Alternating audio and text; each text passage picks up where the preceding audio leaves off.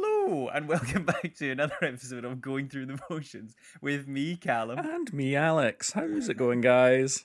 What is this all about?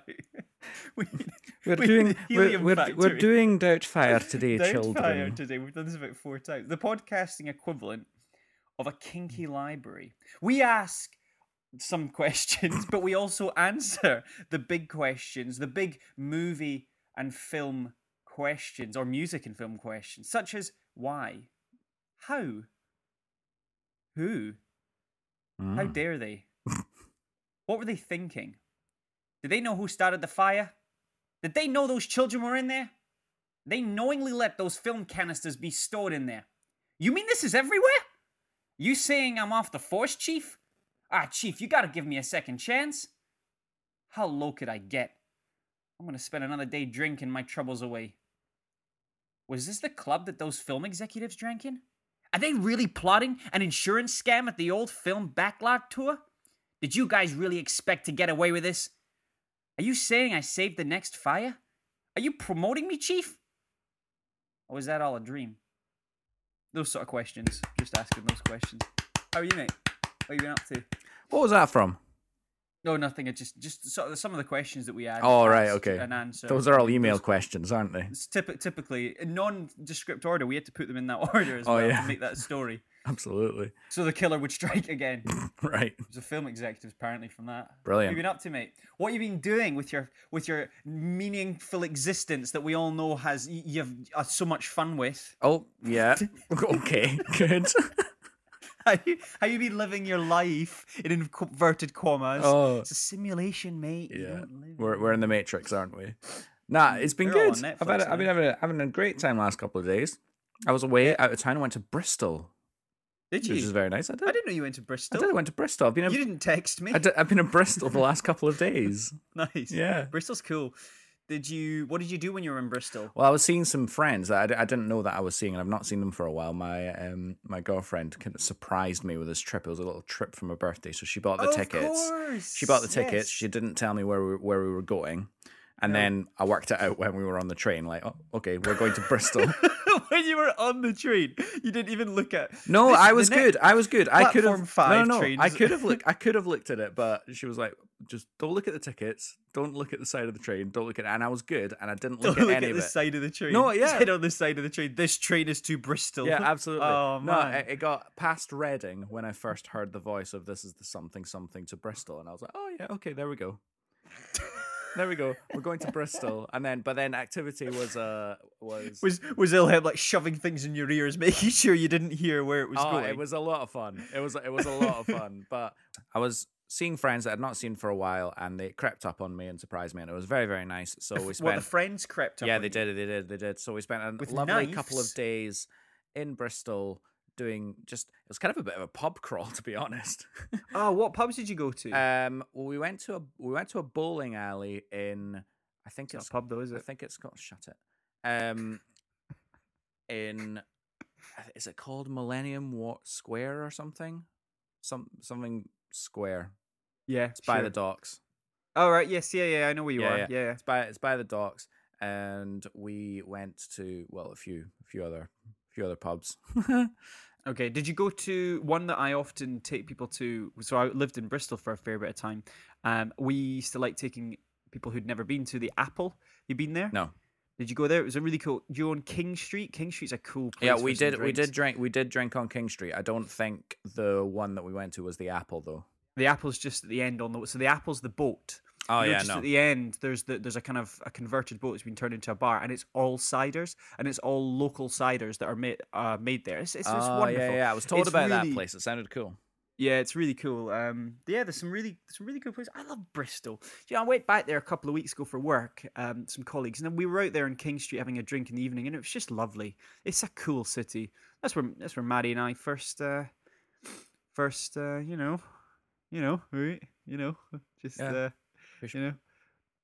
Pushed over a traffic cone. Pushed, exactly. Yeah. Got it all on the ground. Yeah. We high-fived until the moon came out. Right. Joke was, it was at night already. So Brilliant. How long were we high-fiving for? Red Raw. So we were at the end of that night. Good. From the high-fiving, Alex, not from anything else. Right. Okay. Cool. Right, exactly. Yeah. and you should have heard the noise when it flopped down. Oh You know what I my mean? god! I mean Right. the traffic cone when the traffic cone flopped down, Alex. Yeah. Okay. Obviously, yeah. People couldn't believe it. They were. It was so rigid. It's plenty. Actually. It's plenty. That's plenty. It's plenty. This week we're back to our roots, mate. We're going back to things that are nice and comfortable. This is like putting on a warm cardigan. This film, isn't it? Yeah. Well, Or a wet cardigan because Oh, it's God, yeah. water, Alex. water's splashing this about film. in the ocean. Splashing in the ocean. Yes, very good. What were you going to say, sorry, before I interrupt you with my Well, cardigan antic? It's a comfortable choice of movie, but it's not a comfortable movie to watch, is it? So that's a really interesting point, okay? And I think this is a Jaws, really by the way. comfortable movie. It's Jaws, by the way. Sorry, yeah. We're doing Jaws this week. I think this is a really comfortable movie to watch because I got this movie on DVD when I was young. For some reason, somebody in my family decided that they grew up with this and was traumatized by it, and therefore I should be grown up and traumatized by it. Oh, yeah. The BBC app just went off in my background. But in getting this, I don't know about you. I mean, there's obviously we've chatted a little bit about this. What movies will you bestow upon your children? Oh yeah. And clearly this was someone's agenda, and I'm not quite sure who it was. I might have been my dad. I can't remember. Or it might be my mum. This could have been one of those rare ones that my mum. She's not a huge film, but I mean, my mum and my mum's brother, my uncle, often talk about a particular scene in this movie that scared them half to death. Right, And I'm okay. sure we'll get to it. Yeah, I'm sure. And what that's about. But I think it was the intention was that this was be bestowed upon me, and I would have this DVD, and I grew up watching it. Anyway, the reason why is because it's so comfortable. Because I've always had this. I've watched this movie so many times. Really? Is this one? Like, is this one that you've seen a lot then? so many times? Like I nearly didn't have to watch this movie going into it because I could have told you everything that I know about it. But I'm so happy I did, mate. Yeah. Ah. Do you say it's uncomfortable for you? Because I know you've had a fun experience watching this movie. It's uncomfortable for me, but because I've not seen this movie that many times. In fact, I've seen this movie a grand total of twice. In my life. Can I ask you that? Can I ask you? Yeah. How does this movie feel in your mind? In the same way that comfortable movies that you watch forever, it's like putting on an old cardigan, like I say, or a comfy pair of jeans. But because this is such a such a zeitgeisty movie, but it's also a really creepy story. And I know that you're, like everyone, you've got a bit of a fear of deep water and things like this. What does this movie think? Like, when you think of Jaws, what do you think of now? Like, what does it mean to you as a movie, this film? Because it always amazes, films like The Shining and The Exorcist, these cult horror movies from from before our time. Where do they sit in your mind when you first? Because The Shining kind of bridges that gap for me. But when I think of The Exorcist, that's still a really scary film for me. But The Exorcist is objectively terrifying. That's not one that is elevated in its scariness by its hype. Do you know what I mean? That is a scary movie. What about Jaws for you though? Does that fall into that camp? No, for I you? wouldn't say so. Not in that I've got a fear of deep water because I don't really. I think. Oh, do you not? I no, thought I you don't. did. Oh, sorry. No, I don't. I do. No more than. I think no more. I think that's one of those things that is a very rational fear of deep water. Yeah. But I wouldn't say that I've got more of a fear of it than anyone else. Like, it's never bothered me. I've never been nervous to get into the ocean or anything like that. So, I don't know. With your Lilo. What's that?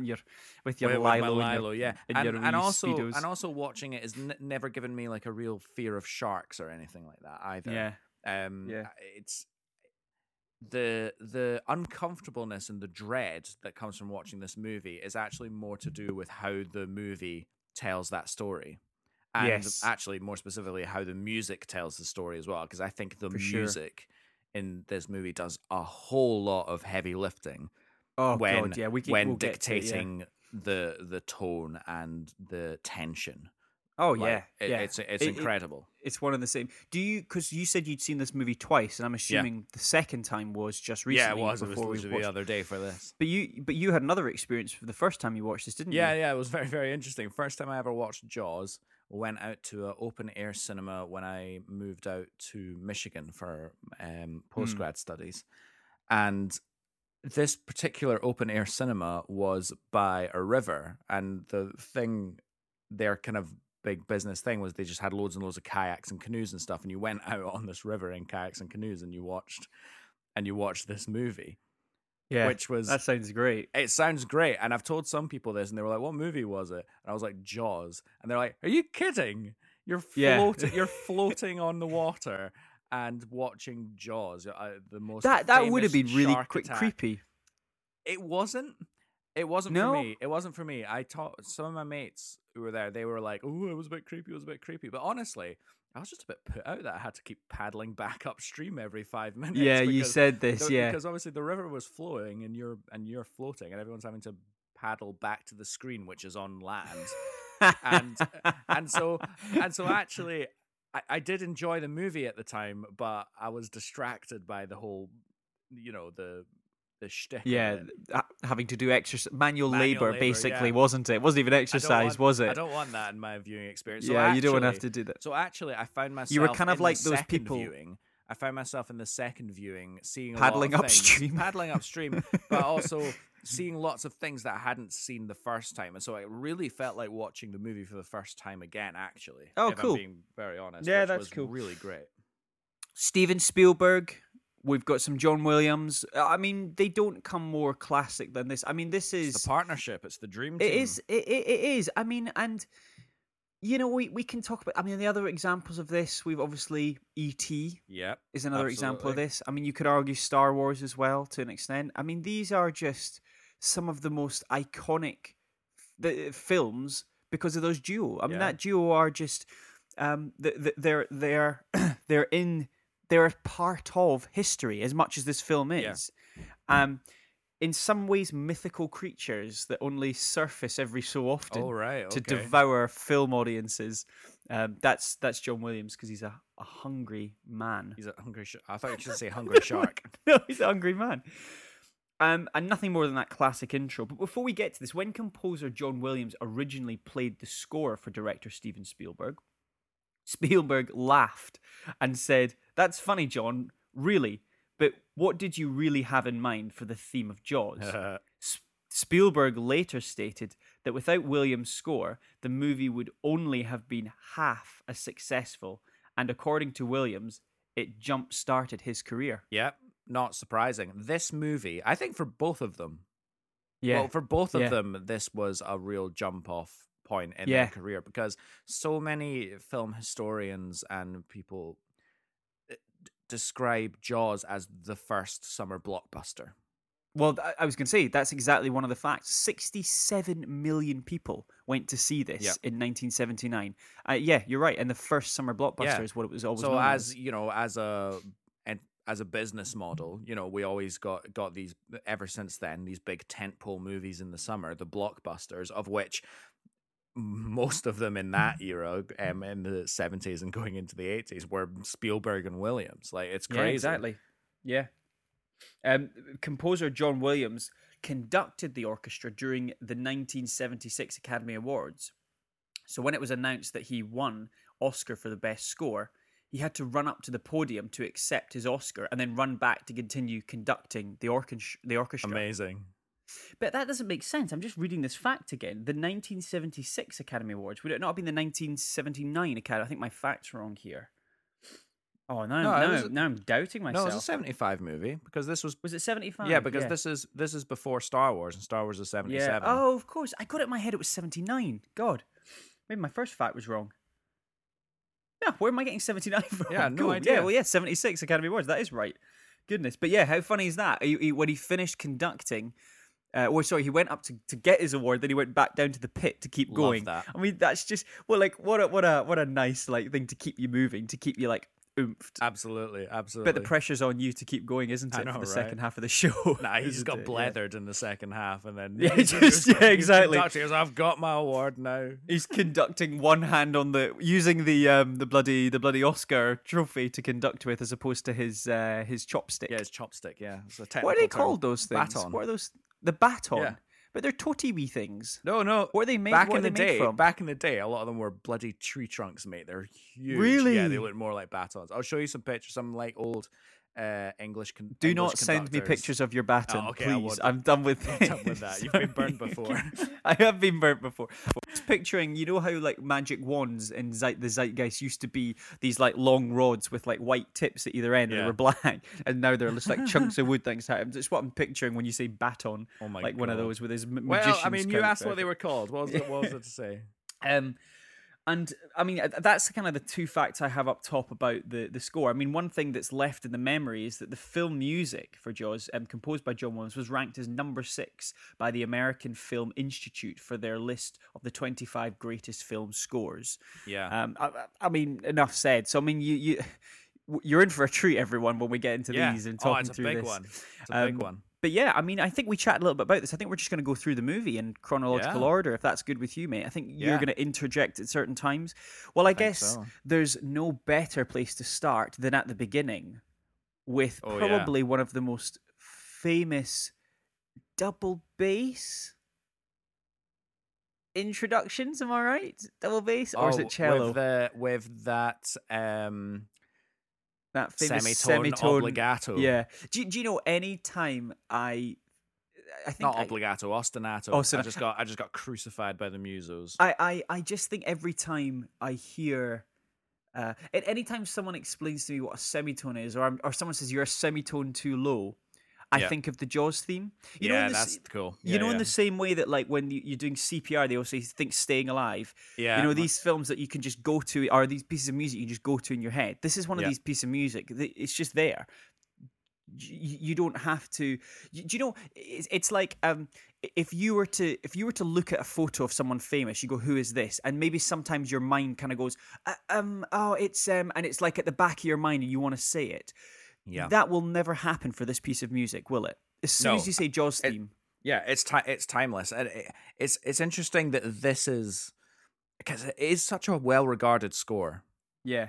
For the whole movie as well. But the only thing anybody talks about or remembers is the shark theme. Yeah, of course, yeah. Is the shark theme, because it is, so genius in its simplicity. Uh-huh. And there's a reason to every single aspect of it.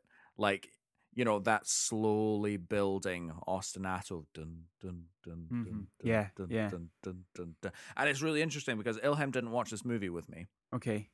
She decided she didn't want to watch a suspenseful shark attack movie. She wasn't up for that. But the opening credits came, and you know how you can hear it in the opening credits. Yes. Before the famous opening scene. Yeah. And I just stuck it on, and the orchestra just went. And she went, nope, bye. Yeah, I can see her doing that. Nope, bye. Nope. Can I say something maybe a little weird? I mean, I watched this on my own. I did a classic, turn the lights out, phone away, sit down in front of the TV, watch this. Nice. And I got proper goosebumps watching this. And it wasn't because of it wasn't because of the film. It was because of the context of the film, like the impact this film has on history. Like, you're almost blessed watching that intro and listening to that music, aren't you? No, like, really. It's 100%. it's that kind of, oh God, you're like watching real history. Like you're watching one of the all-time cinema greats. Yeah. And even you even excuse the fact that it's clearly just someone with a handycam filming through some coral reefs. Do you know what I mean? It's just like when you think behind what you're seeing with a lot of this film, the difference between what is being presented to the audience and how they got there couldn't be more different. I know. There's so many examples of that. Yeah. Exactly. Yeah. Do you want to talk anything else about the intro piece of music? Because I know that there's other stuff to talk a little bit about. Any of the instrumentation stuff or anything? I mean, it's a big blanket statement for the whole movie because obviously the shark theme comes up many times throughout, and in largely the same ways, and that's because the shark is always present when that theme is there. Sure, yeah. And I say that up top because there are a few red herrings. Yes. There are a few red herrings in the movie, and we'll talk about that when we get there.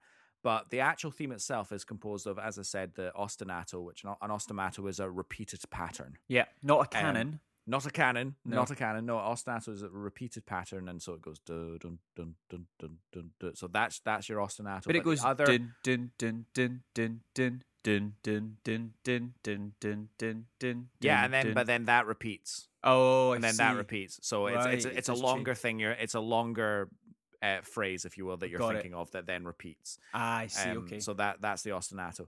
And then the other big aspect of the shark theme is obviously the solo tuba part. Oh, do do do. Oh, it's wonderful. It's wonderful, and it is so high. Is it a tuba? Is it? It is a tuba. But typically a deep instrument, though, isn't it? Exactly, and that's actually a very, very important thing to take note of, because people asked John Williams, why didn't you write that melody for something that belongs in that octave? So, for example, a French horn. Okay. A French horn would have done it. Yeah. And he said he wanted it to be driven by the bass instruments of the orchestra. He wanted the feeling of something coming up from the depths. I was just thinking that was coming up from the depths that didn't quite belong there, and to have like the tuba, which belongs to the depths, being where it didn't belong up in the stratosphere, maybe at the surface of the water, being where it shouldn't. When we were just chatting about that, that's exactly what I was thinking. Yeah. I was like, "That's what it does. It does, doesn't it?" Yeah, and that's it's perfect. Wonderful. And the other part of it is, it's technically extremely hard for a tuba player to play that. You have to have such a good technique. You basically have to be a world-class tuba player in order to play that solo. And I feel for the guy that obviously was given that as a session, but he was probably a top tuba player. I don't know the guy's name. But physically, what is that? What do you have to do to get the tuba to make that noise? Like, well, I mean, I'm not a brass player, so I don't know the ins and outs of. A lot of clenching. I believe it's a lot of air, because if you think of the size of a tuba, that's a lot of air to push through a lot of metal tubes. Of course, yeah. And yeah, I don't know how they change octave, but to like keep a good consistent tone with no cracking, it sounds uncomfortable. There was no way to play that where it doesn't sound uncomfortable, even for a world-class tuba player. And that, again, is the point. He wanted it to be uncomfortable and a little bit tense, and a melody that wasn't entirely pure, wasn't entirely perfect. There was something a little bit sinister about it. And to give that to an instrument that was comfortable in that octave would have completely defeated the purpose. Can I go as far as say that is probably one of my most favorite little music movie facts? That tuba piece.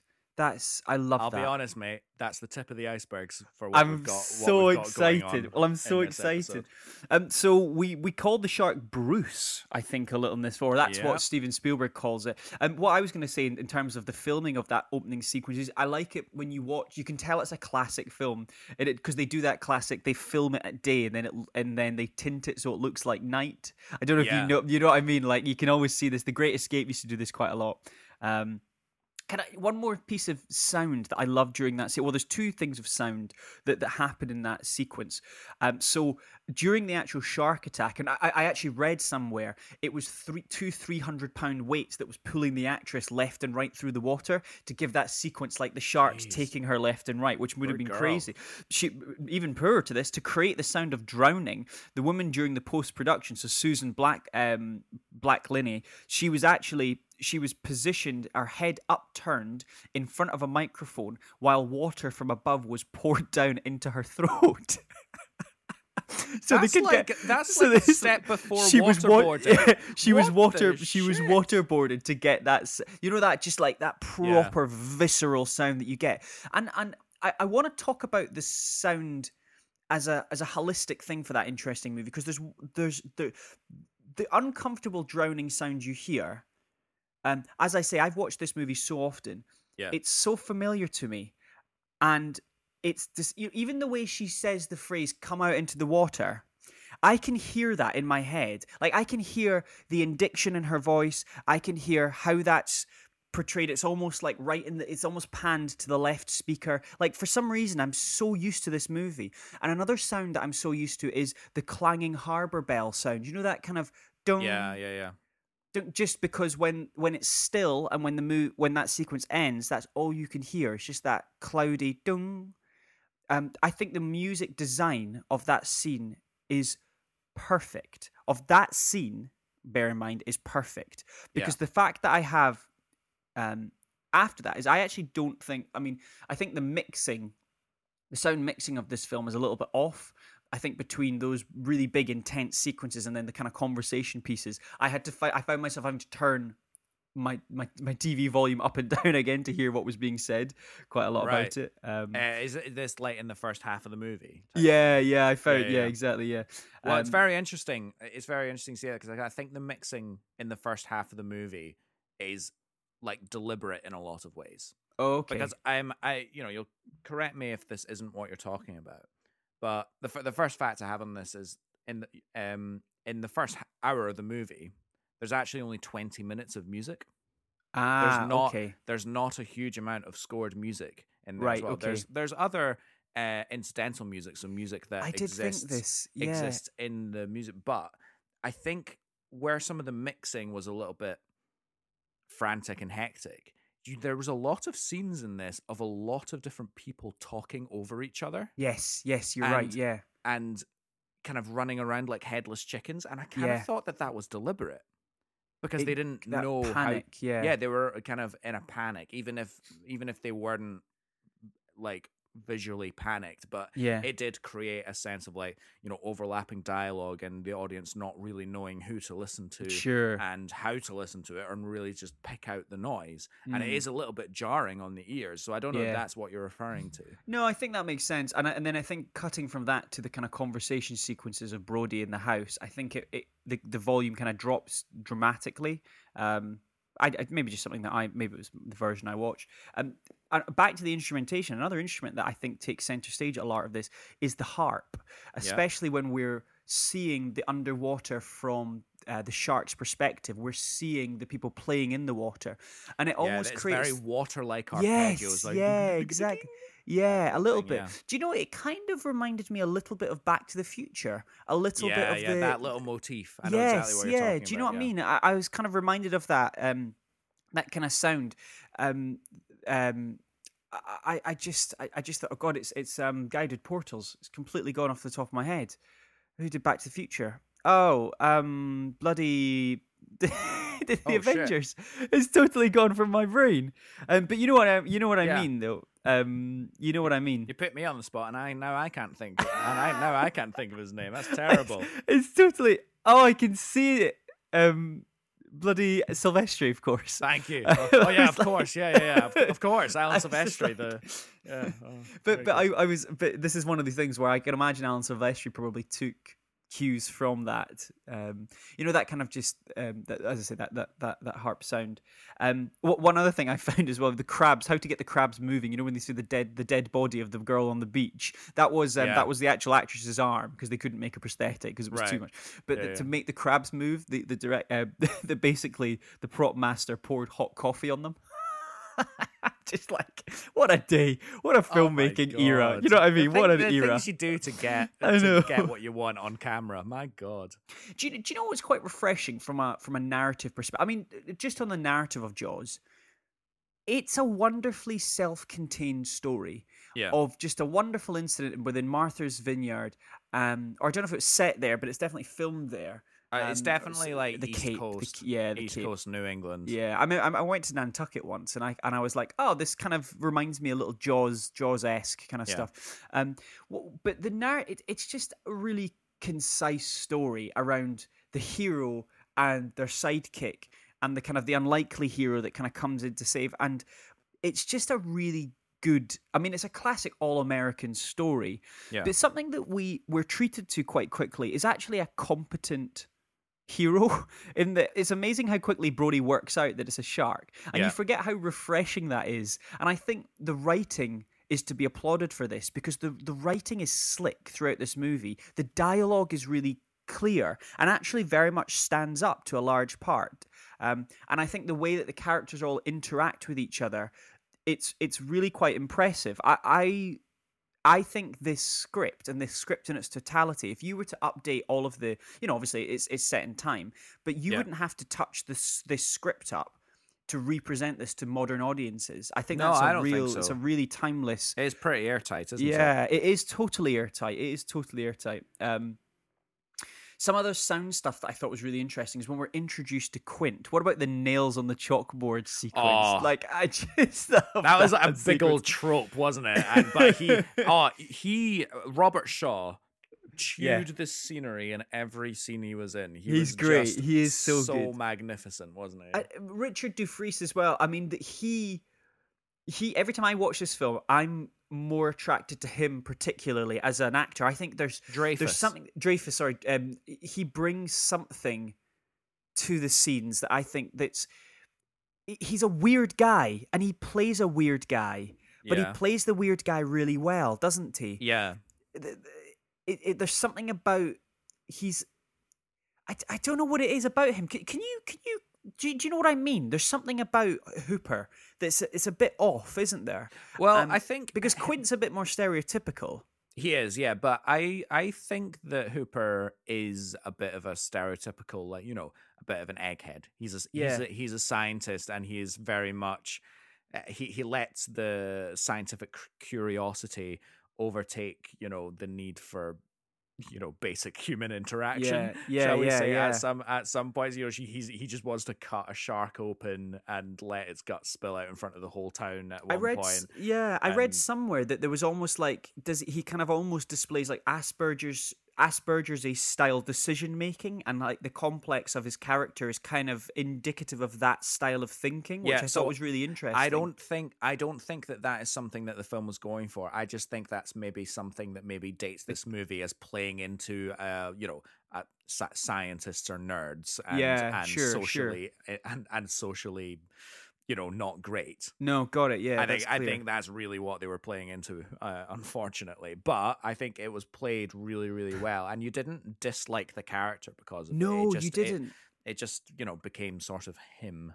Well, the more I watch this movie, the more I don't know, I really like him. I think when I first used to watch this movie, I used to nerd. I used to think that, but now as I get older, Hooper's the one that I identify with, and obviously Brody, because you're designed to identify with Brody, aren't you? Yeah, exactly. When we first see Hooper, I put my note here. You're gonna laugh at this one. I'm gonna have to blank this out, but doesn't he look identical to?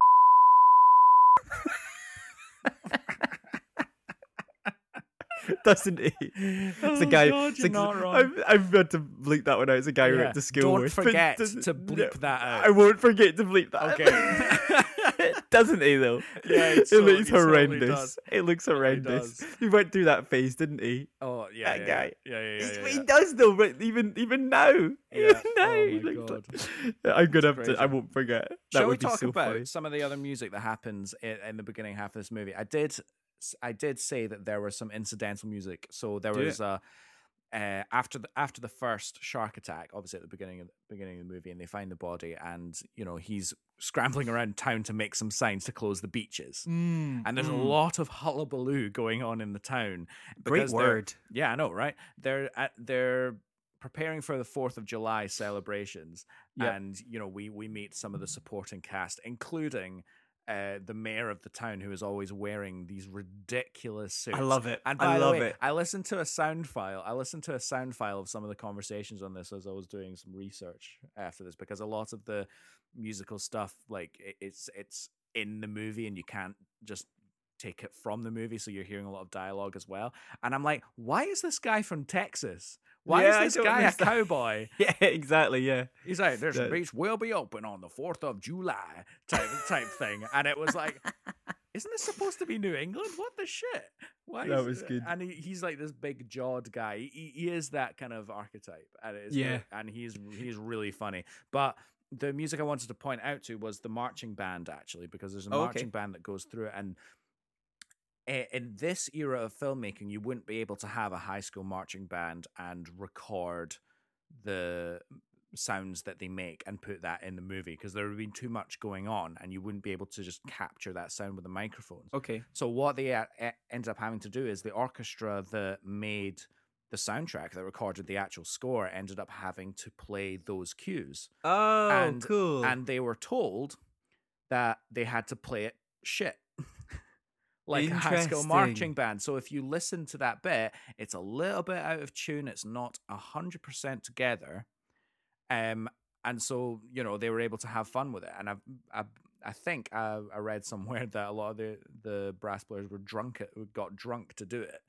Oh, that's fun. Which is quite fun. And actually, the other nice inclusion into this is the clarinet that you hear very finely. I know who played this. Do you know who played this, Callum? I know exactly who played this. No, I'll let you do this. I'll let you do it. Fine. I'll let you do it. It was actually the director, Steven Spielberg. He came in because he was he learned clarinet as a child when he was in school. And he started, and to be honest, the playing is not that bad at all. Yeah, it's really not that bad at all, and it's not his first cameo in the movie, as I'm sure you're aware. Yes. So he comes up a bit later, but we'll get to that when we get to that. But I just thought that was a very interesting fact on a very different type of like sound aspect of the movie.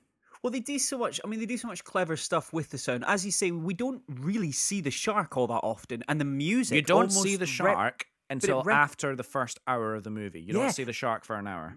But the music does the job of the shark. I mean, if you never saw the shark and you only saw the music, I mean, as you say, for the first hour, you're kind of content to that. Yeah. And that's a theme that carries out throughout this movie.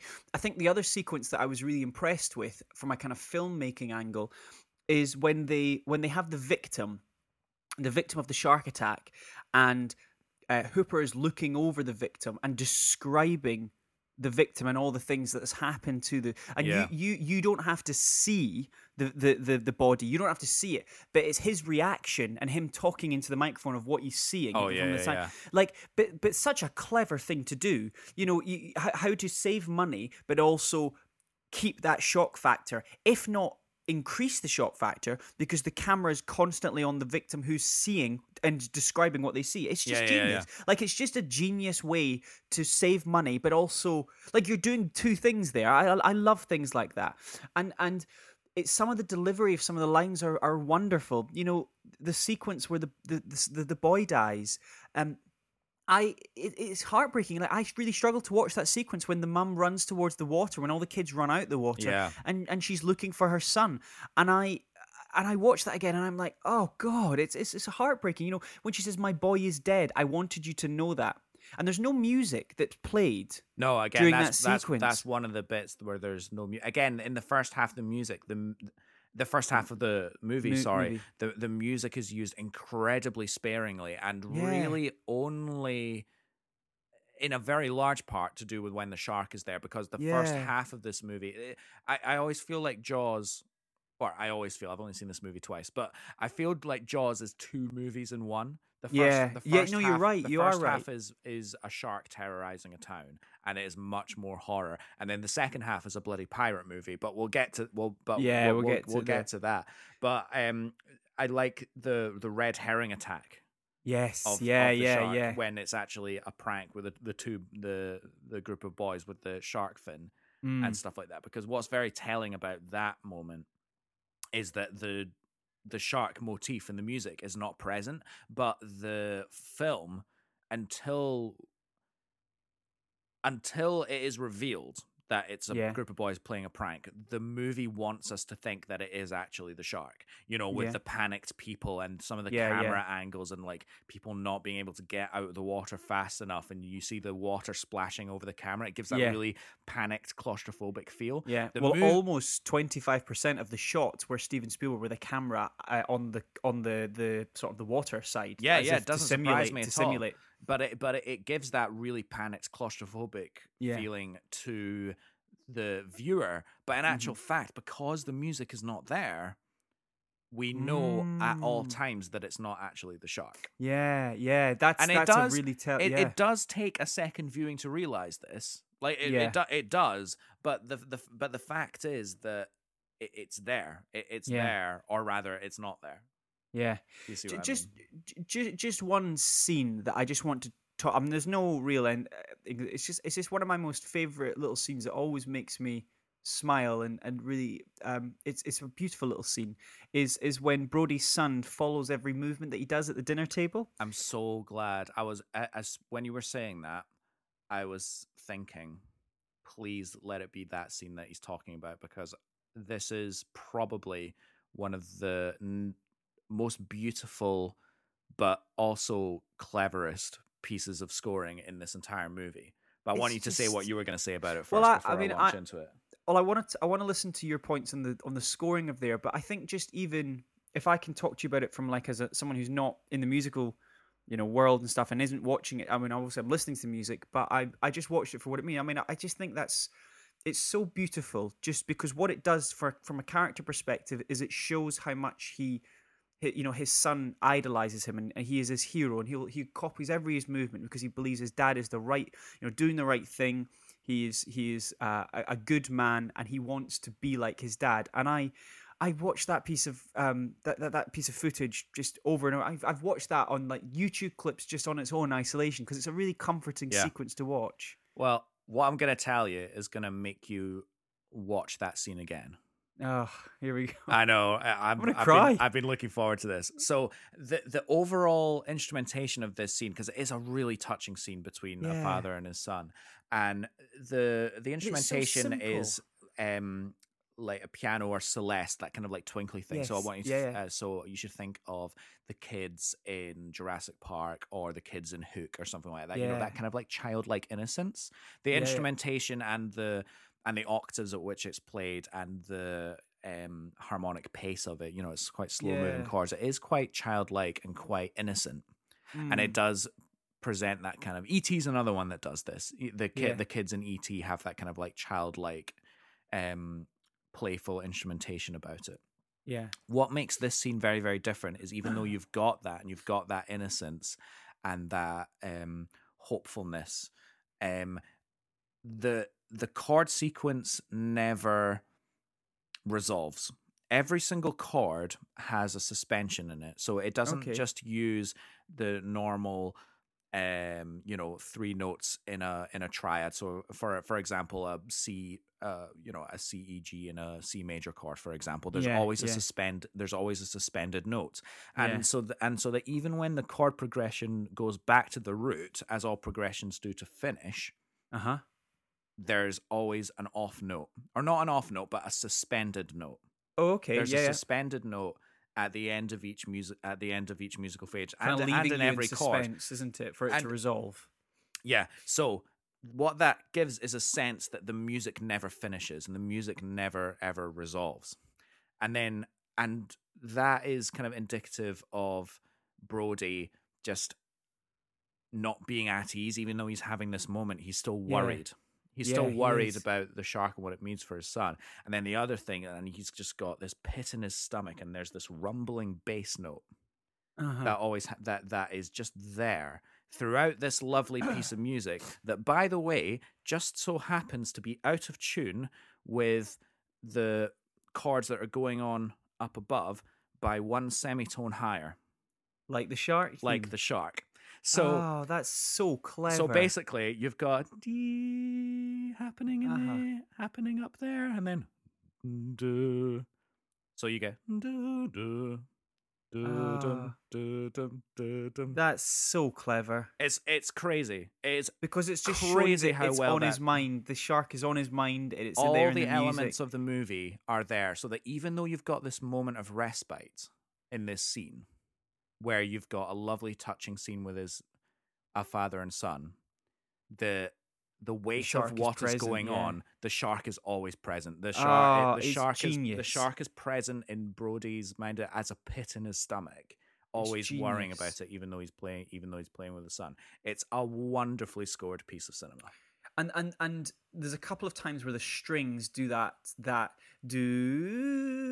kind of octave jump throughout this movie as well. When the kind of when Brody sees the little boy, the being in the water and the camera zooms in on his face. Yeah. The strings play a huge part in this score too. I mean, particularly the night sequences. When they have that ominous feeling as Hooper's diving under the water, and the strings are kind of playing a little bit there. Yeah, I thought that was absolutely wonderful. It's ominous. As well. That's a really great scene because that, I think, counts as one of those scenes where, when you see in horror movies and you see characters be really stupid. Yes. Yeah. They're drunk going out on this boat, right? Yeah. They're drunk and going out on this boat, and while they're going out, Hooper at some point says, "Oh, he's a night feeder." And I'm thinking, why the fuck are you going out? Why are you doing it there? Exactly. Yeah, absolutely. But I think it's very, very deliberate that they're putting themselves in very, very great danger there. And I think the movie and the director wants the audience to be going, oh, What no, are you doing? shouldn't be doing that. What are you doing that? Yeah. What are you doing it? Yeah. But do you know what's never present in that scene? The shark. The shark and the shark music. It's not present in that scene. They are never in danger from the shark in that bit. Well, but what they are in danger of is a dead body in the water. Because when I talked a little bit about the thing that scared my mom always talks about scaring her the most. And I go, when that because it's almost like a scream that appears, isn't it? You hear this like they've added a scream post effect. It's terrifying. Yeah. I mean, even to this day, like that's a terrifying sequence with the kind of the stuff wriggling in its eye. It's disgusting. Isn't it? It really is disgusting. It's pretty, we were talking about the mayor as well. It's pretty rough when the mayor just sort of says to Larry, he's like, when they're all there on the 4th of July and no one's going in the water, and he just makes his like aide go in the water with his family. He's like, go in the water. Yeah. And he's like, I don't want to. It's like a lamb to the slaughter. I know it's a weird sort of vibe in the town, isn't it? It's also almost like the mayor is like the autocrat. Of the mayor. It's like he's the king, and that actually plays into a really interesting musical cue that I've got in the first half of this movie. Do you know the scene? Do you know the scene where all the tourists come off the ferry? Yes, yeah. Can you remember the music that was playing there? No, I can't. No, it's almost jester like. It's really? Comedic. It's really bouncy and bubbly and happily, but it's played by a harpsichord and a trumpet. A basso continuo? A harpsichord is part of a basso continuo. Well done. You were right. Higher music. There you go. Well done. Your music teacher will be proud. But what's really, it's such an interesting thing because for a modern movie, and I say modern, it's 1975, but I mean, it was made at the time and so therefore is a modern movie. To pick an instrumentation that is decidedly Baroque is very, very interesting, and it warrants a bit of a deep dive because what Baroque music usually was, it wasn't very melodic.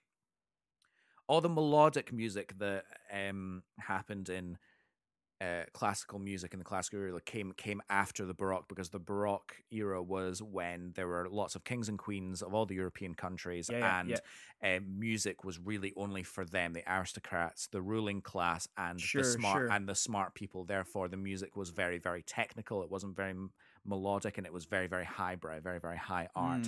And it wasn't until what's known as the Age of Enlightenment, when the middle classes started to rule, and you had a lot of revolutions in France and all that, and the middle classes started to rule, and then obviously more hummable tunes became popular, and this is where Mozart comes in and does his thing, because he writes a great melody, and it's not he writes technical. A banger. He does write a banger. It's the sort of one that you can sing in a football stadium when you're all drunk, can't you? You know what I mean? You can all just hold you say that, but that's exactly the vibe that it was back then. That 100%, that's exactly the vibe that it was back then. But going back to the Baroque, this kind of like highbrow court kind of thing, I think the reason John Williams chooses that sort of sound world to do for this is because obviously the mayor is making these decisions for the good of himself and him getting, rich and power, and you see all these people come in who are inherently in danger, subjects, who are subjective to his rule. And I just love that little that is good, that little thing. But also the moment the first person steps off the boat, the strings go dun dun dun dun. Oh, right? Yeah. In like big chords, in the middle of that big Baroque highbrow, high art kind of sound, you get a dun dun dun dun. Yeah. Which we can take as a couple of things. It's a little black joke, I think. It is a little bit of a black joke where you're like, oh my god, lunch is served. They're coming onto the island off this boat, and because we know that the shark, you can't have the shark motif without the shark actually being present. I like to think that the shark is literally just there off the boat, and he's sensing these hundreds of people just being served up to him on a platter, and it's just a tiny little joke by John Williams and Steven Spielberg just going dun dun dun dun, just randomly, just once, and never comes back, but just it's the moment that they step off the boat and onto the island, and I love that. It's great.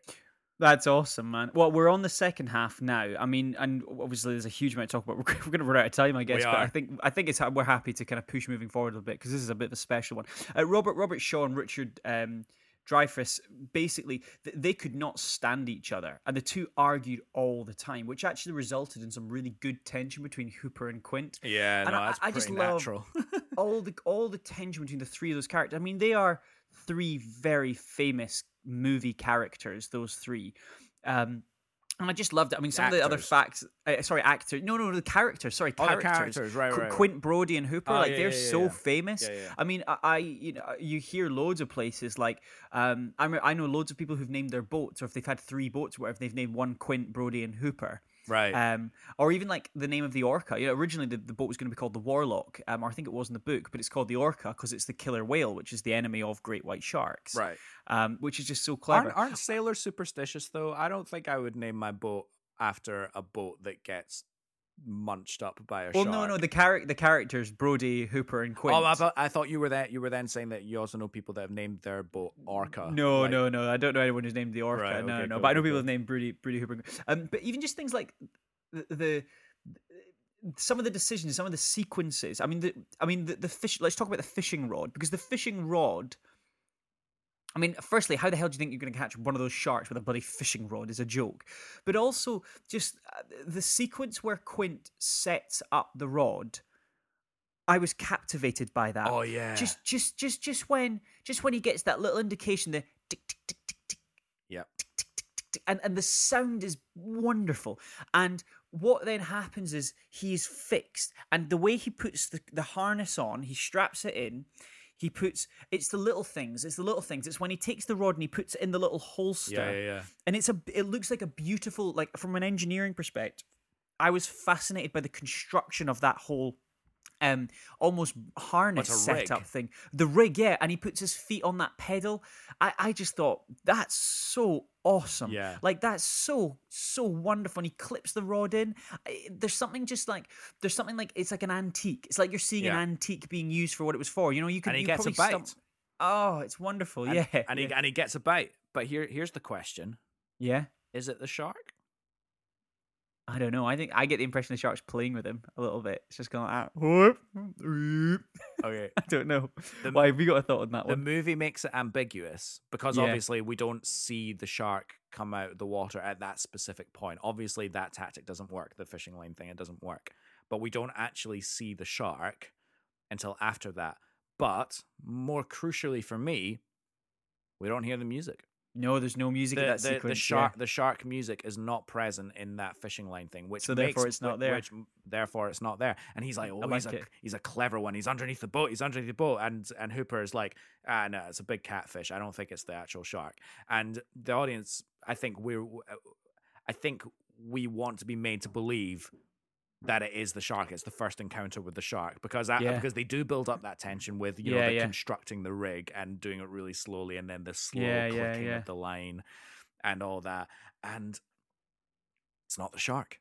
The music's not there. It's not the shark. I think it's a very, very hard rule in this movie. I think that if the music is not there, the shark is not there. No, that I like that. I like that actually. I'm gonna, in fact, next time I watch this, that's exactly what I'm gonna think of when I watch it. I even like. I mean, talk of the prosthetics. Let's talk about some of the other stuff behind the scenes. Each of those sharks, there was 3 of them made. One cut out from the left side, one cut out from the right side, and one from the front. Right. Each of them cost £250,000 to make. Wow. You know the one that looks up when Brody's feeding the fish guts. You don't hear any music there, do you? Yeah, there's when he's doing the music. The shark with the fish guts. That's the one I think that was then put into the Hollywood Backlot tour. Because I've been on the Jaws ride a couple of times. Oh right, okay. I'm trying to think if it was the one in Florida or the one in Los Angeles. I think it's the same one. I've definitely been to both of them. I don't even know if there was one in Los Angeles. Anyway, there is a sequence where the shark jumps up to the side of the boat, and I think it's the same shark. I'm not sure. Right, okay. As used in the movie because it's such a a big massive thing that was designed to come under the water and like jump out of the water and stuff. Yeah. It's a scary ride actually. From memory, it was really good. Where you are on the boat and you kind of the shark sort of following you, and it's just good. It's good. I liked it. And then according to writer Carl Gottlieb, the line you're gonna need a bigger boat, often misremembered as "I think we need a bigger boat" or something along these. Like, it's one of these like famous misheard lines. No, I think the zeitgeist is we're going to need a bigger boat, but I think he says you're going to need a you're bigger going boat. to need a bigger boat. Exactly. It's like, "Look, I am your father." It's no, I am your father. Do you know what I mean? These sort of things. I like these sort of. But apparently that was not scripted, and it was ad libbed by the actor Rob. I keep saying Rob Schneider. Rob Schneider. Rob Scheider. but it was ad libbed. Yeah. Which I thought was pretty bloody cool. I can't remember the track name, but I want to talk about the music during the sequence of the barrels, the kind of that classic John Williams sequence. Almost a little Elmer Bernstein, I was thinking. All right, so what we get to is what I was saying earlier about the second half of the movie essentially being a pirate movie. And the first example of this is actually when they leave harbor before they get out to sea. When they set off on their adventure, suddenly we have full orchestral strings going like absolutely bananas in a great John Williams way. And you were saying Elmer Bernstein. I think there's a better example of a classic Hollywood composer there, and that's Eric Korngold.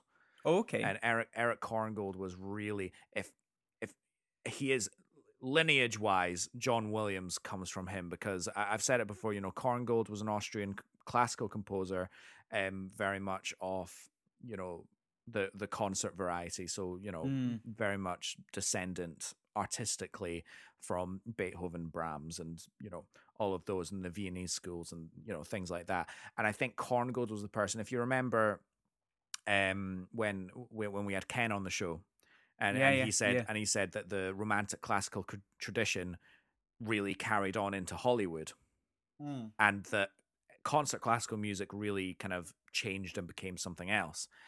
I think Korngold's the guy that brought the romantic music into Hollywood. He's the guy that did it because Warner Brothers tempted him over from Austria to Hollywood to score all those Errol Flynn pirate movies of the 30s. Okay. And that's, I think, where all this music comes from. You get these big fanfares of pirate ships and adventure and swashbuckling. And I think that is the sound world that John Williams is really trying to portray in this second half of the movie, to the extent that each of the three characters, Brody, Hooper, and Quint, have their own three different pirate-like themes and motifs. And motifs. And they're three very, very distinct. And then they play whenever the three have a action moment or heroic moment in the fight with the shark throughout the rest of this movie. But what's very, very interesting is none of those themes ever appeared in the first half of the movie, even though those characters had a lot of screen time. It's because it's because they're in a very different type of movie at this point. And in the barrel chase sequence, which is amazing. I can't believe that the way they filmed that is literally just motorized barrels, and literally they're just it's three guys on a boat chasing three yellow barrels in speeding around in the water, and this is what I'm talking about. And we're just like, that's a shark, and it's amazing, and it's like it's three barrels. But this is what I'm talking about, is that like it's the best example of a movie where what you're seeing as an audience member on screen is so in your mind, and what the behind the scenes for it is, it's just like, it's silly, it's almost laughable. And the distance between those two, if we talk about some other famous movie sequences, I think some that like jump to mind are, even things like the most modern day movies, like some of the green screen stuff that you see in some of the Avengers movies. Take Portals as a sequence. That was just a group of guys standing on rocks, whatever, or the actors standing on rocks, the green screen all behind it, right? Now the difference between like what you're seeing and the gravitas of that scenery, and then the creation of what actually happened to make that, is so different. Like, they're so vastly different. But this is almost a step further, because it's like laughable this end. But the range of emotions that you're feeling at the opposite end, they just don't even translate. You can't even see each other. It's incredible. It's wonderful. It's wonderful. It's incredible. But I really, really love the kind of swashbuckling pirate action adventure style of the much more thick scoring, which is almost constant in the second half of the movie. Along with, I think, the very important musical inclusion of sea shanties. Show me the way to go home. Yeah, that. I'm tired. I love it. But, I love but it. also the big one that Quint sings, which is the Spanish Ladies one. You know, farewell. Yes. And Yeah. Spanish ladies. He changes the lyrics in that as well. Don't know if you knew that. Well, yeah, he changed it to they have down to England to Boston. Yeah, exactly. Yeah, I believe they're interchangeable. I don't think it was changed for this movie. Oh, I thought it was. I thought he changed it. I read somewhere that he made it. Maybe I'm wrong. Interesting. Yeah, no, I don't know. That was my thing, because obviously, I mean, Boston's got a great maritime tradition that's historically. It wouldn't surprise me if, you know, an offshoot of that song or arrangement of that song made its way into the seafaring zeitgeist of that community. But I don't know. It might have also been changed for the movie. I'm not really aware. But what I love about that shanty is that kind of becomes his personal tragedy song as well. Because the first time he sings it is because he's kind of thinking that Hooper's going to die on this mission, because he thinks he's a soft boy and he doesn't have what it takes. So he sings this sea shanty at him while they're still on land, by the way. Yeah. Sort of foreshadowing Hooper's death. But what actually happens is right before he gets brutally munched by the shark is John Williams puts that same sea shanty into the score right before the shark gets him, as a foreshadowing to him meeting his demise, which is really, really tragic, actually, especially after that wonderful story of the Indianapolis that he told around the table, which was so harrowing, which is a true story, which is nuts to me. It is a true story. I think the numbers were kind of exact. I think he said something like 600 sharks took the crew out, but I think there's I was reading somewhere in some history blogs and stuff. But yeah, you're right. I mean, largely a true story, which is great, and it's really great because I remember watching this once when I was younger. I remember asking myself, when I was really starting to like watch films and really think about, rather than just being an audience member, but kind of do that thing that we do and really try and watch about films and how they're made and stuff. I always used to struggle understanding Quint's incentives as a character. Like I never really understood it, but it makes a lot of sense when you watch the movie knowing that scene comes up. Which is why this is such a great rewatchable movie. I mean, it's one of them such a rewatchable movie. Oh yeah, absolutely. An accident actually happened during filming, Alex, that caused the Orca to begin sinking. Director Steven Spielberg began screaming over a bullhorn for the nearby safety boats to rescue the actors. John R. Carter, already up to his knees in water on the sinking Orca, held his Nagra, so his tape recorder, up over his head and screamed, "Fuck the actors, save the sound department." During the accident, the film camera was submerged, so its film, still submerged in seawater, was assumed to be ruined. However, once it was realized that you can develop solution in saline, the film was flown to New York Film Lab, and technicians didn't lose any of it. The accident is described starting at 01/30/07 in the Making of Jaws on the 30th anniversary DVD, which I actually had. I had that making of, so I used to watch it, and they talk a little bit about it, and I always just remember watching the sequence. But yeah, they saved all that footage. But yeah, the actual Orca did actually sink at one point, and they had to like submerge. I think there was a couple of different boats, but it was amazing. I mean, like some of the stuff that they did for that, I loved it. It. Unless you've got other. I'm actually out of my musical points, I'm afraid, mate. Because even though there's it's a big old chunk of movie. The second half of the movie, as I said, it is almost exclusively populated by the clever sea shanty stuff, and also the pirate adventure music as well, and that kind of like goes on to the end, so a very satisfying kind of like adventure conclusion, paddling off into the sunset type thing. Oh, it's a wonderful ending, isn't it? Really, really great. But even just the smile, you son of a, I love just like all that sequence. Son of a bitch. I love it, and the way that they filmed the rifle shooting and the shark coming at it and the explosion, like it's just such a satisfying ending. Like it's a proper just like. All the while he's on the last moment of his sinking ship, just with a rifle, and he's gonna touch the water. And he's like, "You gotta shoot it now." It is just like it's such a brilliant sequence that's set up, And as you say, just the ending when they're kicking away into the water. I love that piece of dialogue. I used to be afraid of the water. I can't imagine why. Yeah, it's just beautiful, like isn't it? it's just excellent. It's just excellent. Just last two little facts I have. So several decades after the film's release, Lee Fierro, who played Lee Fierro, who played Mrs. Kinter, walked into a seafood restaurant and noticed that the menu had an Alec Kinter sandwich. Oh God! She commented that she had played his mother so many years ago. The owner of the restaurant ran out to meet her, and he was none other than Jeffrey Voorhees, who played her son. No, and they had not seen each other since the original movie shoot. Oh, love it! How amazing is that? More and I've got please. And I've got another fact that's very, very personal to me.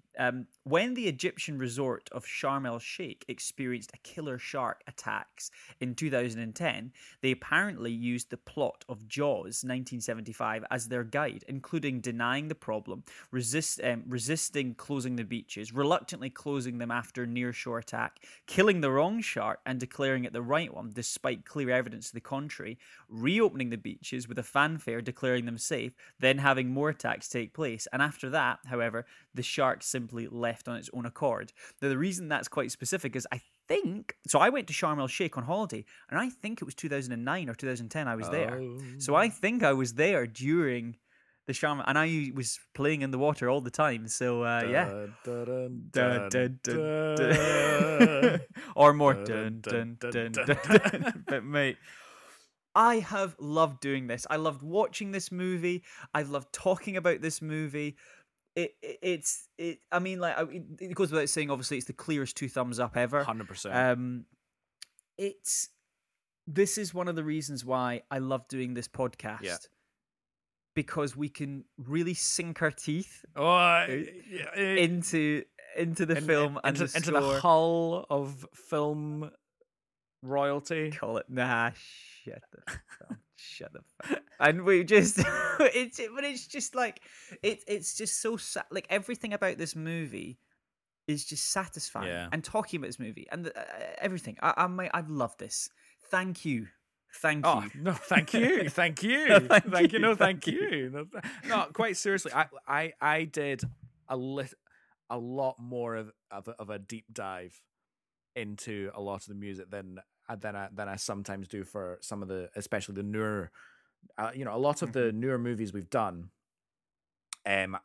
We've kind of, it's always been a bit surface level, and not in a bad way. We always give our impressions of scores and what they make us feel and stuff like that. But when we get movies like this, and that there's just a lot more to it, I really felt inspired to go and find and listen to all these little things. Because I'll be honest, all the things that I was saying about the score and stuff, I had to look that stuff up. But this isn't stuff that I can just hear on my first viewing. There are a few things that I picked up and I had little ideas on, and I had to like the Baroque thing with the ferry. But I mean, regardless, like I think just how detailed and how deliberate the music is, and all of John Williams' scores, and specifically this one, is a big reason why I will continue to go and rewatch this movie all the time, just to indulge in those secret moments and those things that the music is telling you that maybe the movie can't. Beautiful. 2 thumbs up. I loved it, mate. Yeah.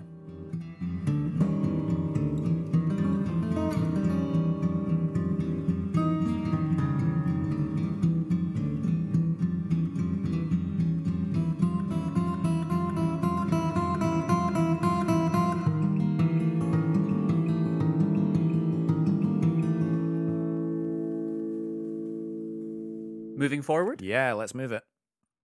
Now you haven't watched What If yet, have you? No, I haven't. Well, I've been away. I literally have not had is it these 30 Wednesdays, minutes? man. Is it 30 minutes? These Wednesday, yeah. These Wednesday releases, man. They're doing it for me. They're not doing it for me. Did you? You got it watched though, did you? I have, yeah. So what we'll do? Can you summarize without spoilers? No, let's not, because I want to talk a little bit about it. Right, okay. We're going to do a bit of a breakdown, because there's quite a few points that I've made on it, and I very deliberately didn't I very deliberately didn't send you my notes on it just in case. Right. Okay. Cool. So well, thank you for that. I did copy paste this out. Yeah, no, it's fine. So what we'll do, I think next week we'll do episode 1 and episode 2. So you better watch it. I'm really excited for episode 2, though. It's supposed to be pretty good. So the first bit of news I have is Margot Robbie has joined the cast of Wes Anderson's next film. She'll star alongside Tom Hanks, Adrian Brody, Bill Murray, Tilda Swinton, so some really famous Wes Anderson actors. God, Wes Anderson gets casts, doesn't he? He does. Well, I mean, Bill Murray, Tilda Swinton, they've always done Wes Anderson movies, but I don't know. I mean, I don't know if Tom Hanks has been in one once before. Or Adrian Brody, I don't recognize, but Margot Robbie. Adrian Brody has. I think he was. Okay, was it Royal Tenenbaums or something like this, or I think, which is a fucking wonderful. I think movie. either Royal Tenenbaums. I think he was in Grand Budapest. Oh yeah, he was. You're right. You are right. Well, I guess on the run up to that, we'll have to do a couple of Wes Anderson. I'd Wes love Anderson to flicks. because they're just so quirky. I love them. I think actors want to work with Wes Anderson because he is like one of the last like auteurs left. Like, you know, an auteur being somebody that has like just a singular artistic vision and nobody fucks with it. It's kind of like Quentin Tarantino in that sense. And actors really want to work on those productions, and that's why I think Wes Anderson has that kind of appeal. I definitely agree. And I'm trying to think now. I mean, obviously, I have actually seen Isle of Dogs. I'm really quite keen to watch it. But I as I say, the one that always my favorite has always been Royal Tenenbaums. I think that was always the one that it's an older one, but it's just wonderfully quirky and wonderfully weird, and oddly stands up. I don't know if you've got a favorite one that you've seen in the past of Wes Anderson's, or what's your favorite? Well, my two favorites are Fantastic Mr. Fox. With George Clooney. Oh, that is wonderful. It is wonderful, that movie, and the Grand Budapest Hotel. I think it's great. Grand Budapest, yeah. Well, we don't know what this new movie is, but from the cast, I'm really excited for this. And here's hoping that everything's okay in terms of filming and he gets it all sorted. Because as you say, I mean, he does it properly, whatever way he does it. And I'm really excited for that. In other casting news, Big Driss has confirmed on social media that he'll be playing Knuckles in the second Sonic the Hedgehog movie with an image of his Knuckles. What do you think about that? Did you see the first Sonic this? Did you like that video? Just so we peek behind the curtain. Alex and I had a lovely cup of tea at his flat the other day. We were, what did we do? We played some music and we watched. We didn't watch anything. We were chatting about Lord of the Rings and we had some tea and we watched an Idris Elba skit. But which is it? It's Famalam or one of these sort of comedy skit shows that did a sketch. It was very funny about Idris Elba doing different things. Did you see the first Sonic the Hedgehog movie? As in the Jim Carrey one? Yeah. No, I haven't seen it. I kind of want to, though. Apparently it's pretty good. I know, apparently it's pretty good. That's one that I will watch. I think that's one that I'd watch if I was, like, not feeling well one day. Do you know when you watch, like, a sick movie and you would just watch some you just watch some utter nonsense? And I'm not saying it's nonsense, but, like... So James Bond, I don't know. I've got sentimental movies that I watch when I'm sick, like Singing in the Rain. I always watch when I'm sick, but I always try and watch something a bit mental as well. I don't know why. I don't know why. I think it's like a feverish brain. It makes me want to go a little bit psychedelic, and I think Sonic the Hedgehog kind of ticks those boxes for me.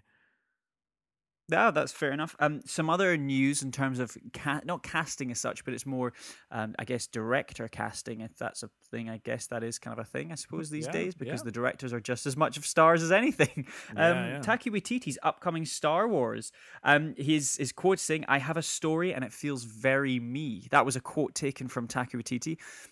I mean, throw over to you. You're our resident Star Wars. Well, he said something. What do you think about this? He said something similar before, where he said when he was talking about his Star Wars project, in that he had a struggle within himself of being a filmmaker and having his own kind of like language on how he makes and writes things, and bringing that to Star Wars, but that was in direct opposition to him being a lifelong Star Wars fan and doesn't want himself to ruin Star Wars. He was really quite he was kind of disrespecting himself in that way, in a comedic way. I don't think it's a necessary worry. I do get the impression that if Star Wars is to, survive, it does have to evolve because, let's be honest, it has, if it's going to go the way of Marvel in the sheer volume of content that's going to go out there, we have to have some, contrast in style, contrast in tone. Yeah. Do you know what I mean? Yeah. And a lot of people, and I think I would include myself in this, are a little bit resistant to that because I think a lot of the charm of Star Wars is how it's told and the gravitas of everything that goes on, which is a large reason why I really like The Last Jedi, because it deals with a lot of those themes and etc., etc., and why I don't like The Rise of Skywalker, because frankly it's nonsense. But I am very excited to see all of this. I will see whatever they pump out for Star Wars because I unconditionally love Star Wars. Like I just do, despite the fact that I really don't like The Rise of Skywalker. I still love the Star Wars in it because there is Star Wars in that movie, and I love the Star Wars in that movie. I just don't particularly like the movie. I don't know if that makes sense, but it's the best. No, way. it does. It does. It definitely does. I mean, things like even the John Williams score. Yeah. John Williams gets it, right? Because not only does he moves with the times. I mean, he wrote some beautiful pieces of music for what was a terrible movie. I mean, I think the actual track, as we talked about a while ago when we looked at it, The Rise of Skywalker, is a wonderful piece of music. I mean, gorgeous. Genuinely, if that had been released during the first Star Wars movie, that would probably be up there as one of the all-time greatest pieces of music put to movie. Yeah. Do you know what I mean? Yeah. Like that sort of caliber of track plus time equals legacy. Yeah. Do you know what I mean? Yeah. So I'm not so much nervous about a completely different direction that undeniably Taika Waititi brings to a franchise. So I'm not really nervous about that, but I am very curious to see what happens. It's just, and very rarely do I watch universes like this expand and really have an idea of how, I couldn't tell you really how to do the Marvel Cinematic Universe. I couldn't, because it's so sprawling and so vast and he's a full team. But I scream at the camera every single time I see a new piece of Star Wars content that comes out that's just churning out the same shit. And I'm like, do something different, do something amazing. Like I've seen people talk about you want to do like a detective show on Coruscant. Do a gritty detective narrative. Do it in black and white for all I care. Or do like a horror, like an alien-esque horror movie on Dagobah where a team of people crash into the island. They've got to survive. They've got to get to the drop.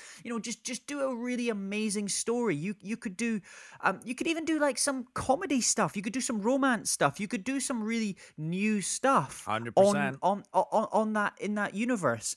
I'm just thinking like, if you take all like the ideas, the bottle episodes from The Mandalorian, or even some of the bottle episodes from Doctor Who, and then expand some of the narratives, but put the kind of the world around it. There's so many amazing things you could do. There's so many amazing, I know we are getting a samurai style movie, but just make a samurai movie about old Knights Republic. Like, fuck me, I'd watch that. Yeah. Are you kidding? What, make like an amazing samurai film, like Seven Samurais. But then they're doing some that. Jedi's lost in the other end of the thing, and they've got to get amazing. Just do that. But then, if you remember, a couple of weeks ago, I reported that they were doing a lot of different things with different anime studios and lots of different stories in a sort of Marvel what if of course, type thing. yeah. And I think that'll be our first taste of different tones and different voices of storytelling in the Star Wars universe, which is kind of why I'm most excited for that at the moment. Well, even dare I say, beyond the Book of Boba Fett and Mandalorian season 3 and all that stuff, which to be honest, we know that they're going to be good. Yeah, we do. I just want to do stuff like it frustrates me so much that they're playing so coy with doing these things. Like, do big movies for these things. Yeah.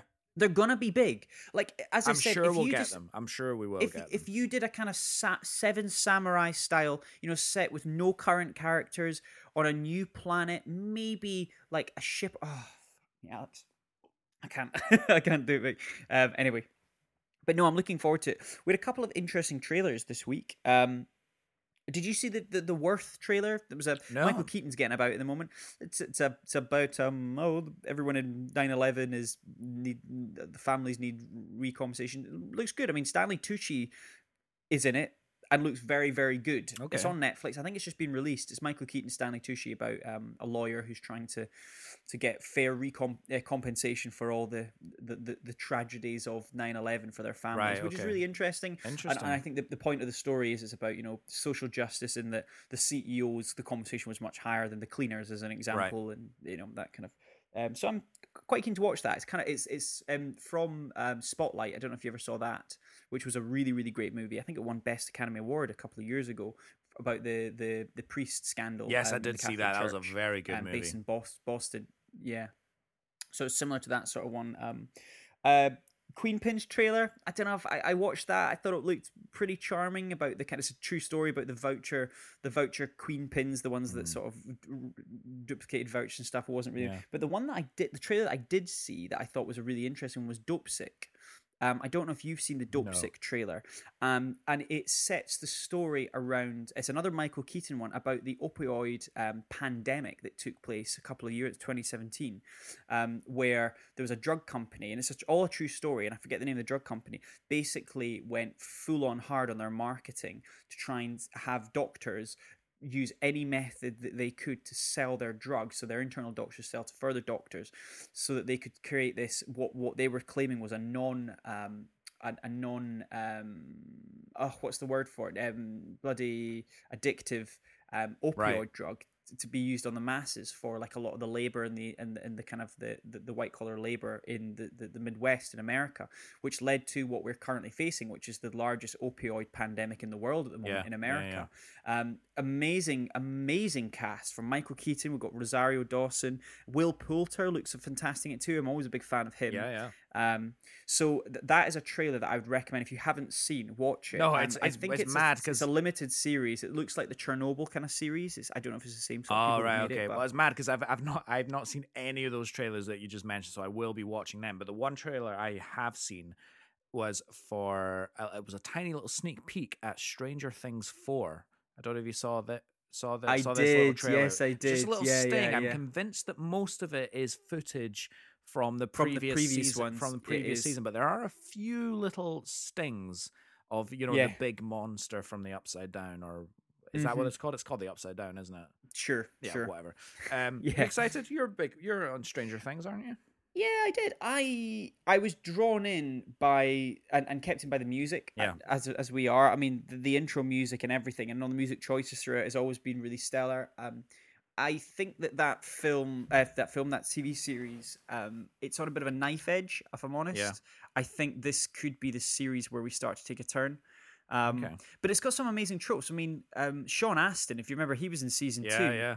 I loved that. And yeah, he did. I remember that. I mean, that was some of the highlights for me. I think the kids are all doing very, very well. What's really interesting is the star power in that TV series is now massive because of that TV series, which is really amazing to see. Season 4, all the actors that are in it are now household names. Yeah, exactly. Yeah, because of Stranger Things, and so they're fantastic young actors. It's got to be said. They're all brilliant. Millie Bobby Brown, Film Wolfhard. They're fantastic at it all, and I'm looking forward to it. I'm really looking forward to it. I will watch it. I don't know if I'm going to have to watch the first seasons again. There's a lot to watch there, isn't there? That's a fair chunk. I would love to be able to, but and if I have the time, I might. But I'm very happy to just jump in where we left off. They'll have a recap. That's it. The only other piece of news that I have for moving forward is a little bit of Hans Zimmer news. Oh, don't know okay, if you read go this. for it. It's for the upcoming movie that we're all excited for, Dunk. Dune. Dunny. No. Yeah, Dunny. June.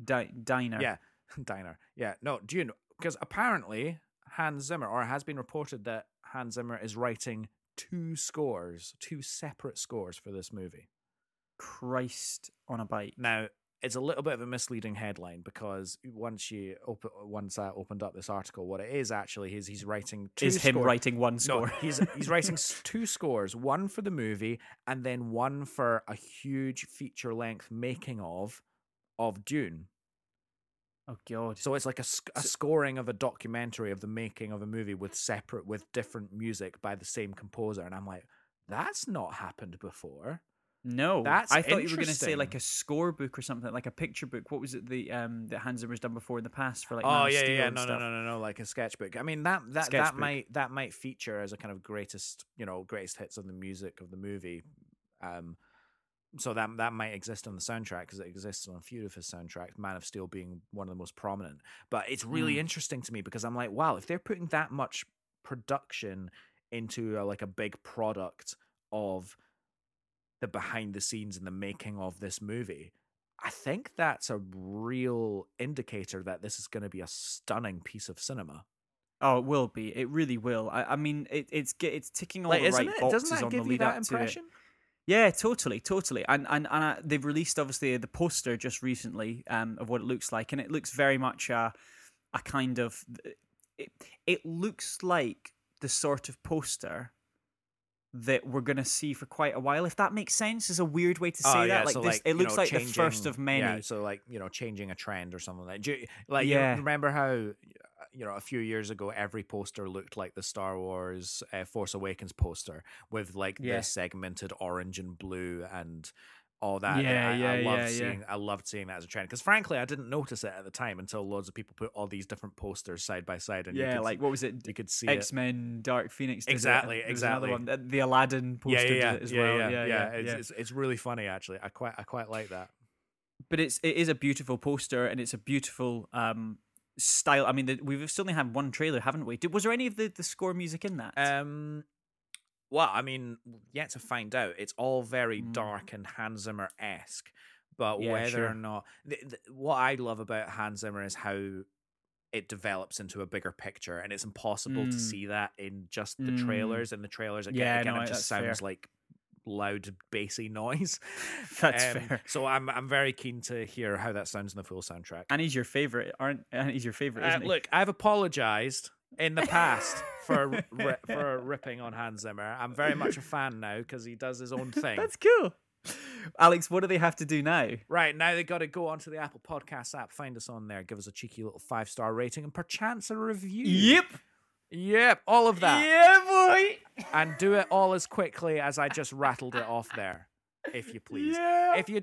If you don't want to leave us a review, you can tell us your favorite movie. You can tell us your favorite soundtrack. We love to see, read, and hear all of it. You can also find us on loads of other platforms that you like to listen to your podcasts, including Spotify and the Acast app. And if you want to get more directly in touch with the show, we've got an email address as well, which Calum will tell you after he stopped giggling. I'm just going to keep interrupting you and doing stupid noises when you're doing your spiel. The email is motionspod@gmail.com.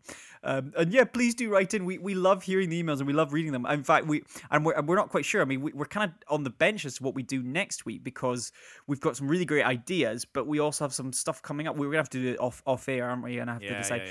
We're also on the gram. Catch us there for some conversations. And thanks very much to KTC Graphic Design for our wonderful artwork, where I think there's a small treat waiting at the end of our bed when we wake up, isn't there? Yeah, get yourself onto our Etsy store for all your movie print needs. They are really rather wonderful and will happily decorate any wall that you have space for them. Yes. And you can enter the code MotionsPod20 at checkout for 20% off, which is really nice. It is very nice. Well, thank you very, very much for listening to our deep dive on Jaws.